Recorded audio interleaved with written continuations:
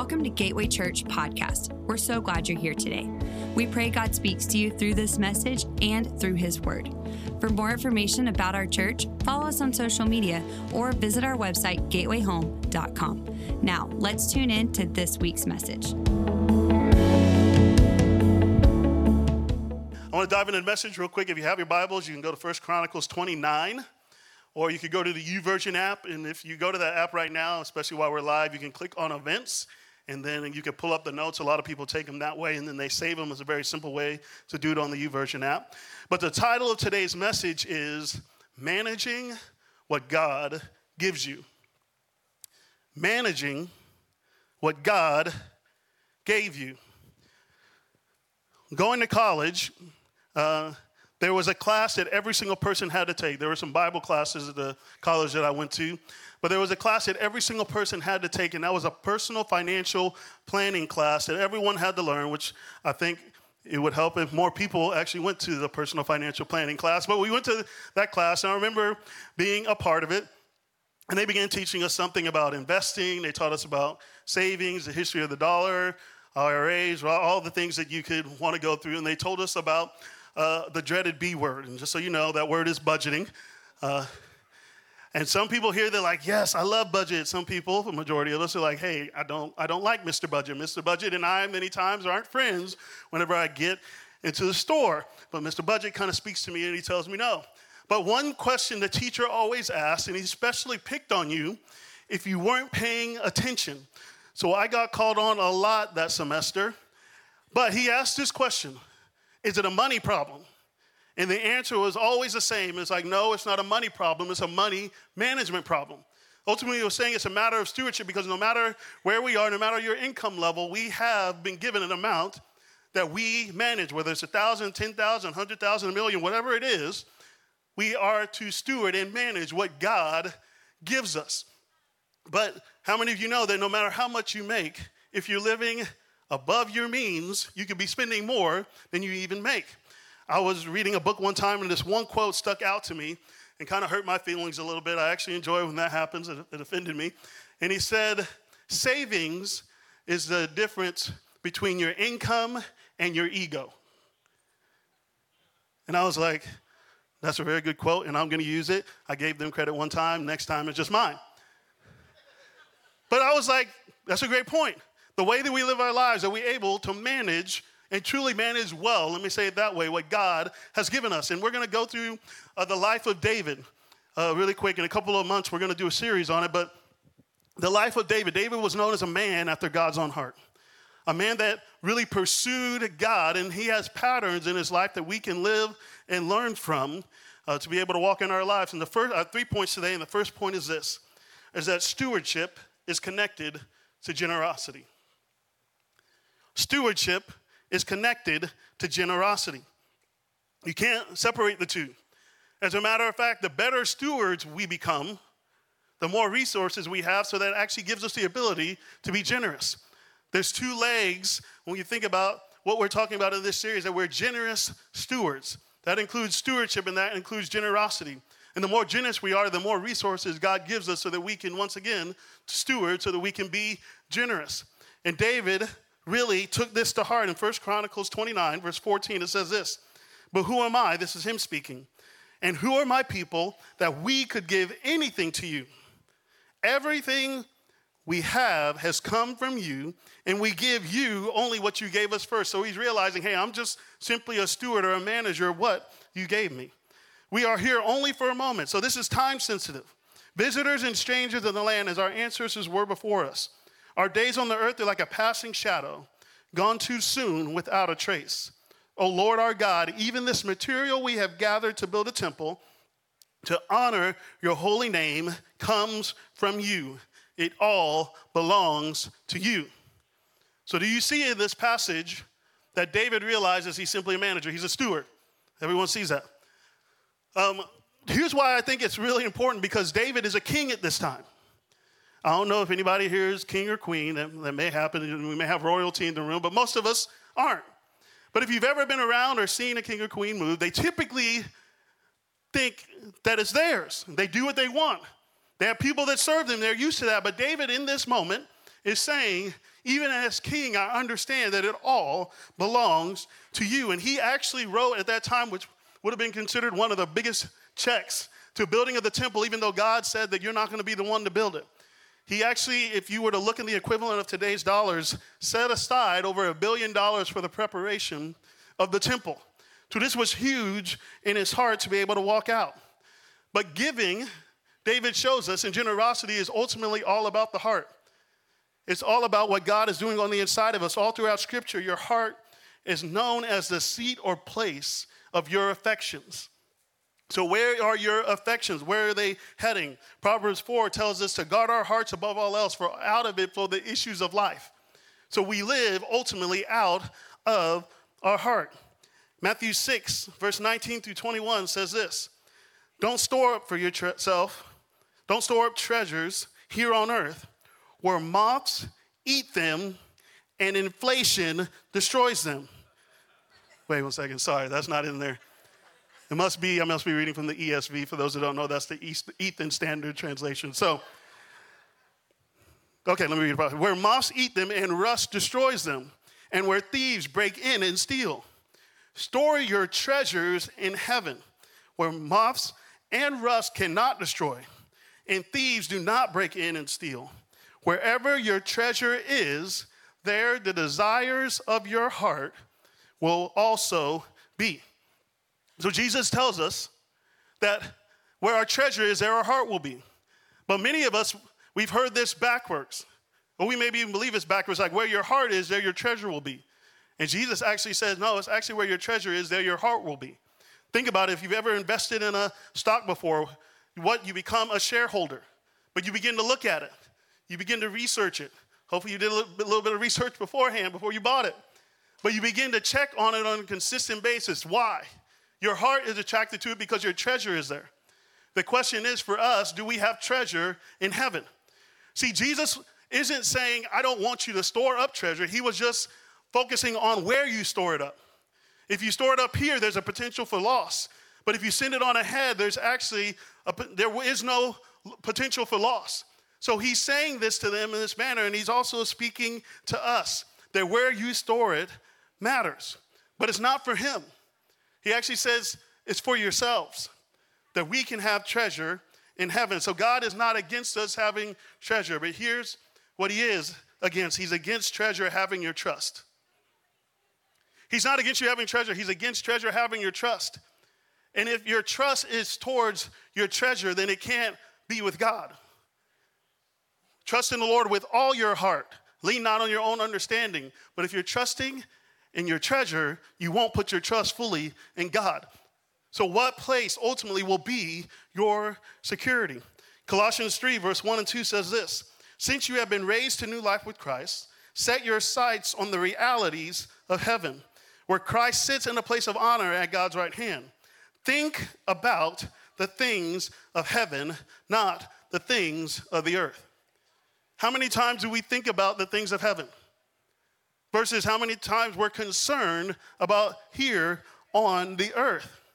See, Matthew 6:33 tells us a very famous passage, but it says, seek first the kingdom of God above all else.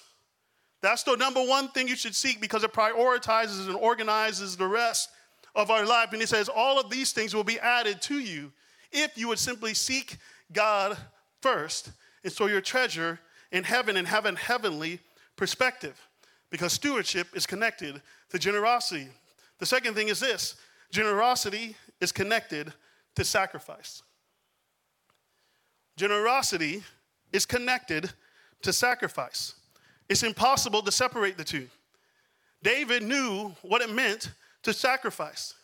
He knew what it meant to give, to go above and beyond, but he also knew that his sacrifice would have a generational impact. His sacrifice today would affect the generations of Israel tomorrow. And there's a story in 1 Chronicles 21 that we're about to look at, but I want to give you some context real quick. David in this moment is really at the height of his kingdom. But God clearly chose Israel. They were his. So he actually told all the kings not to take a census, because the king would be in this moment. This is a moment where he was acting more like a king and an owner than a manager. And he was saying, how many subjects do I have? How many people do I have in my kingdom? So he sends his commander out to get a number. And the commander actually stops counting because he realized it was sin. But in the moment here, the prophet actually comes to him and said, you have sinned and there's going to be a consequence to your sin, but you actually get to choose it, which is very rare. God doesn't do, hey, what's the consequence to your sin? You want to choose. So he got 3 choices. The first one was famine. And he was like, I don't want that because I don't want the people hangry at me. That's just not going to work in this kingdom. Apparently, David liked to eat, so he chose not that one. The second one is you're going to battle your enemies on a consistent basis. They're going to come and they're going to destroy you. And he's like, I don't want to fall in man's hands. What's the final one? And the final one was ultimately to fall into God's hands. And he actually says, let me fall into God's hands because I know he's gracious and he's merciful. I'd rather do that than anything else. So we step in at this moment. 1 Chronicles 21, starting in verse 18, it said, then the angel of the Lord told Gad, the prophet, to instruct David to go up and build an altar to the Lord on the threshing floor of Araunah, the Jebusite. So the angel that had caused this plague, he was at the place where he had stopped. God said, that's enough. And David's about to build an altar at this place. Picking up in verse 22, David said to Araunah, let me buy this threshing floor from you at its full price. Then I will build an altar to the Lord there so that he will stop the plague. Take it, my lord the king, and use it as you wish, Araunah said to David. I will give the oxen for the burnt offerings and the threshing boards for wood to build a fire on the altar and the wheat for the grain offering. I will give it all to you. Here's what he's saying. It won't even cost you anything. I'll do it all for you, David. But here's David's response. But King David replied, no, I insist on buying it for the full price. I will not take what is yours and give it to the Lord. I will not present burnt offerings that have cost me nothing. Here's what we need to realize. Genuine sacrifice will always cost you something. Genuine sacrifice is always going to cost you something. Many times, it's going to cost us our comfort. That's always a price in sacrifice because it's not comfortable to sacrifice. It's going to cost us our pride. It's going to cost us fear to be able to step out and obey God. It's also going to cost us our time, our energy, our resources. There is a cost to sacrifice. But here's what I've learned, is that the depth of your security will determine the depth of your sacrifice. The depth of your security will determine the depth of that you are willing to sacrifice. Think about it for a second. Abraham, he had walked with God for a very long time, 25 plus years, had his son of promise. Then God comes to him and asks him, hey, I want you to sacrifice your son. Abraham had walked with God for a very long time. If you know the story, God stops him as he's about to do it. But Abraham got up the very next morning early and went on his way. But he had walked with God for a very long time. And Hebrews 11 tells us that he was like, hey, even if I sacrifice him, I know God is powerful and he'll raise him. He'll raise him up. That's the relationship. Even David, once again, he said, let me fall in God's hands. Because there was a security that was there. So that he was willing to sacrifice because he knew the God that he served. And for us, we have to come to that place where we know the God that we serve. See, for Christians, we live on the other side of Jesus. See, we should be the most secure in God's love for us. We should be the most secure that we belong, and here's why. Because God already gave the ultimate sacrifice. He already gave Jesus in advance, not knowing what your decision would be. Romans tells us, while we were still yet sinners, Christ died for us. He already sacrificed and he was willing to go all in, not knowing what our response would be. So we should be secure in our identity with him. But as we continue this passage, it's just interesting to me. And as I was praying and reading this week, it kind of stood out to me. And it was something I hadn't seen before. You may have noticed it. 1 Chronicles 22, verse 1, one more verse. Then David said, this will be the location for the temple of the Lord and the place of the altar for Israel's burnt offerings. So even though he took the census, even though he had consequences, he actually brought him to the place where his sacrifice in the purchase of land ended up being the place that would be where God's presence would dwell in the temple. And that sacrifices for generations to come would be made because of his decision in this moment. And it's affected his son. 2 Chronicles 1, verse 6 and 7 says this, there in front of the tabernacle Solomon went up to the bronze altar in the Lord's presence and sacrificed 1,000 burnt offerings. He went over and above what he needed to. That night, God appeared to Solomon and said, "What do you want? Ask, and I will give it to you." God can ask people who are generous and are good stewards, "What do you want?" Because he knows what you're going to do with it. I was listening to a pastor one time, and he shared the story of a time he was talking with a congregation member, and he said, there are 3 levels of giving. Do you know what they are? And then the guy said yes. He's like, the first level is the tithe. The tithe is the one area where God says you can test me in this. And the one area is the tithe, 10%. And it actually always says bring the tithe. It doesn't actually say give it, because you can't give what's not yours. There's a principle all throughout Scripture that it belongs to God. Then he said the second level is offerings, tithes and offerings. Many people know that, but there's actually one more level. And this is the way that he described it. He said there's tithes and there's offerings, and then there are painful offerings. The offerings that are sacrificial, the word I'd give it, they're extravagant offerings. Because there's an emotional attachment to it. You remember that. But the truth is, God sees it. That's what's most important. God sees when we sacrifice. In John chapter 12, with Jesus and his disciples, a woman named Mary stops by, and it says, John chapter 12, verse 3, then Mary took a 12-ounce jar of expensive perfume made from the essence of nard, and she anointed Jesus' feet with it, wiping his feet with her hair. The house was filled with the fragrance. But Judas Iscariot, the disciple who would soon betray him, said, this perfume was worth a year's wages. It should have been sold and the money given to the poor. Not that he cared for the poor, he was a thief. And since he was in charge of the disciples' money, he often stole some for himself. So look at this moment. She's actually going to be a part of the preparation for Jesus' burial. There was a purpose to the extravagance of her gift. And I don't know about you. Sometimes I read, I'm like, Jesus, you know all things. Did you not know that the person you appointed to be the treasurer was the one stealing all the money? Here's actually what I believe was happening. He was giving them a chance to change.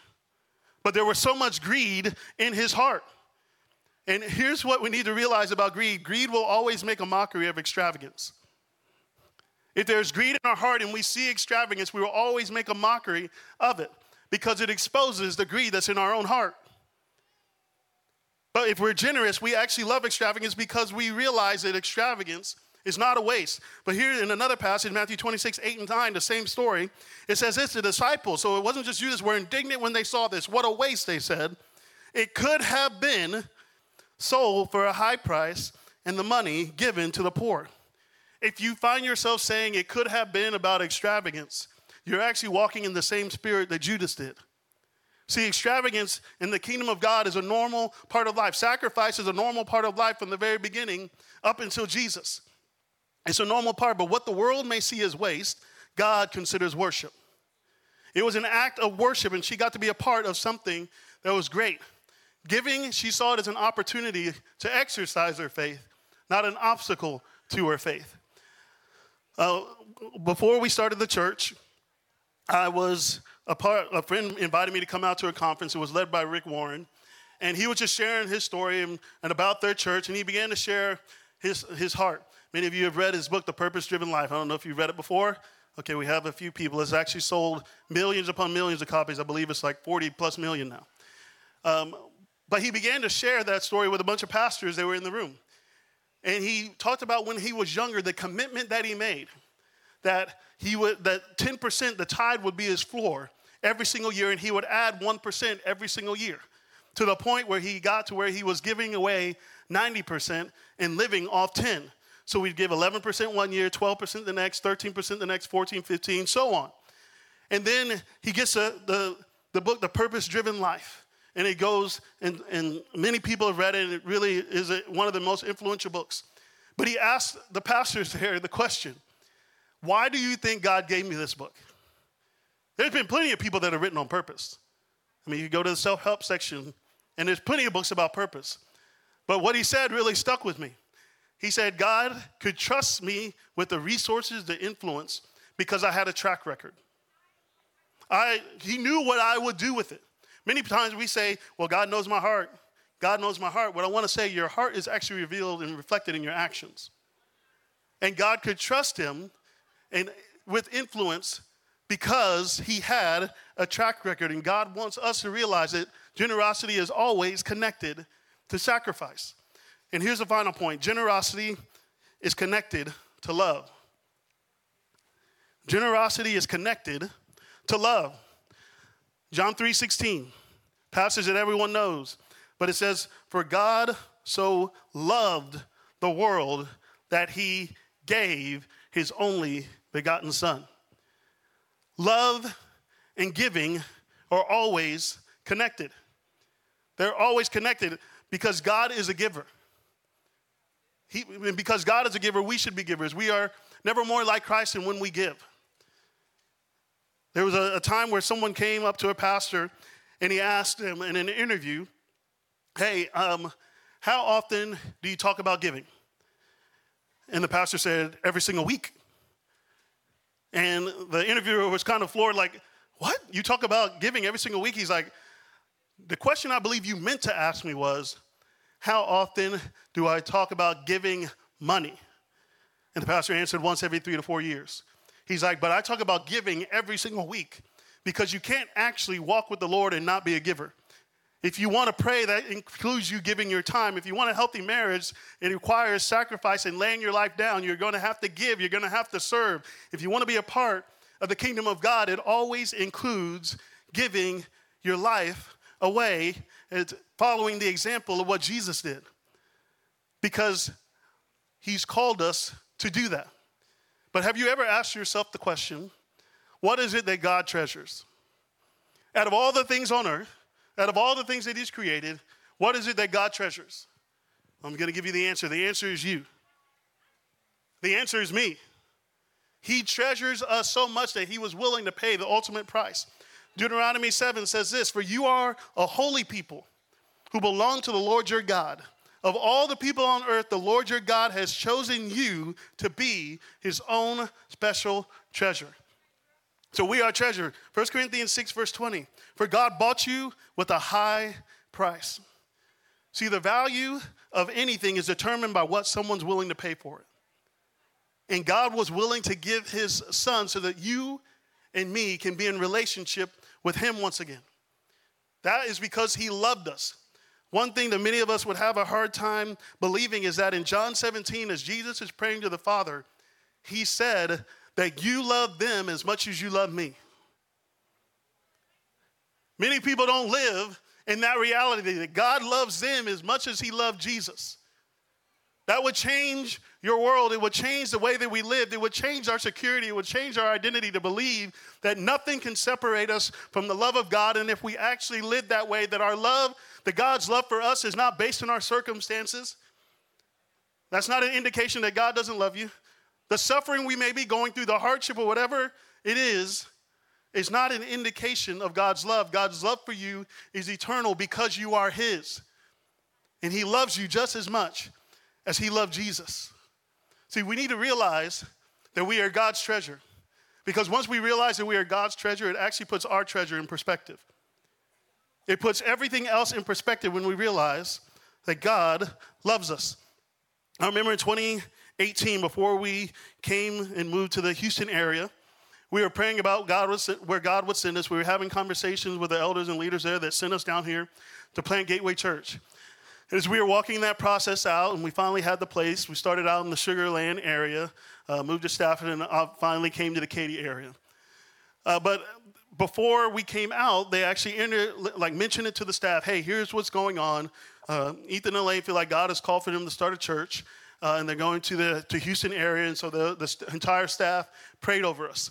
I remember afterwards I went back to the office, and there was a single mother that was there that worked in one of the apartments I was in, and she said, hey, Ethan, and called me over there. She was just like, I love the fact that God has called you to plant Gateway Church in the Houston area. I'm not going with you, but I'm so excited that God's calling you to do it. But she said, hey, I want to be a part. As I was sitting there and I heard it, I just felt like God simply spoke to me, and I want to walk out in obedience. A single mother, and she gave us a significant check. It was the first gift of Gateway Church here in the Houston area. And the total amount was $50. And I still remember that to this day, that God would stir someone's heart enough to be willing to sacrifice, because I realized how significant it was for her. And we prayed and she gave it, but the whole point is that she was so secure in who God was in her life, she was willing to sacrifice, she was willing to give. And God is calling us, every single one of us, to that place. And some of us need to come to the place where we simply give our lives to him, that we trust his love for us, that we are accepted and that we can belong in his family. But he's calling us because significance is not the amount of the sacrifice. It's the amount of the obedience. And she was simply obedient to what God was calling her to. And that's what God wants us to do as well. I want you to bow your heads and close your eyes with me. At the end of every single service, we ask this question: what is the Holy Spirit saying to me through this message? Some of us need to have a greater understanding of God's love. Some of us, there may be some areas when it comes to stewardship or generosity that God is speaking to us about. But we're about to go into one more song of worship. And as we sing that song, I'm going to invite some prayer team that will be down up front. We do this every single week. We have worship, we have the word, and then we have prayer. And there are people down here that want to have the opportunity to pray with you through whatever you may be going through. It doesn't even have to pertain to the message. You don't have to be a member of Gateway Church to come down and receive prayer, but we want to have the opportunity to pray with you. Don't leave today with the same burdens that you came out with without joining up with someone else and them joining their faith with yours and praying. But every one of us have the opportunity to respond in worship to God. So I'm going to pray. And then we are going to respond to what he's saying to us. So, Father, we thank you for your goodness. We thank you for your love. We thank you that you are calling us to be generous stewards with our time, our talent, our treasure, that you even give us a place to store it up where there will be no potential loss. We thank you for your goodness and that you gave the ultimate sacrifice first, and that we can have right relationship with you again, because of your grace and because of your mercy, not because of our own works. We're simply saved by believing on the name of Jesus. So I pray that you would take us all to a greater level of belief, a greater level of stewardship, a greater level of generosity. But I pray above all that you would take us to a greater level of who we are as your sons and your daughters. It's in Jesus' name I pray. Amen. And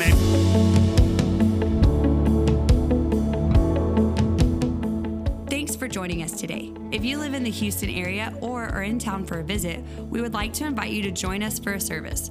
For service times and location, or more information about Gateway Church, follow us on social media or visit our website, gatewayhome.com.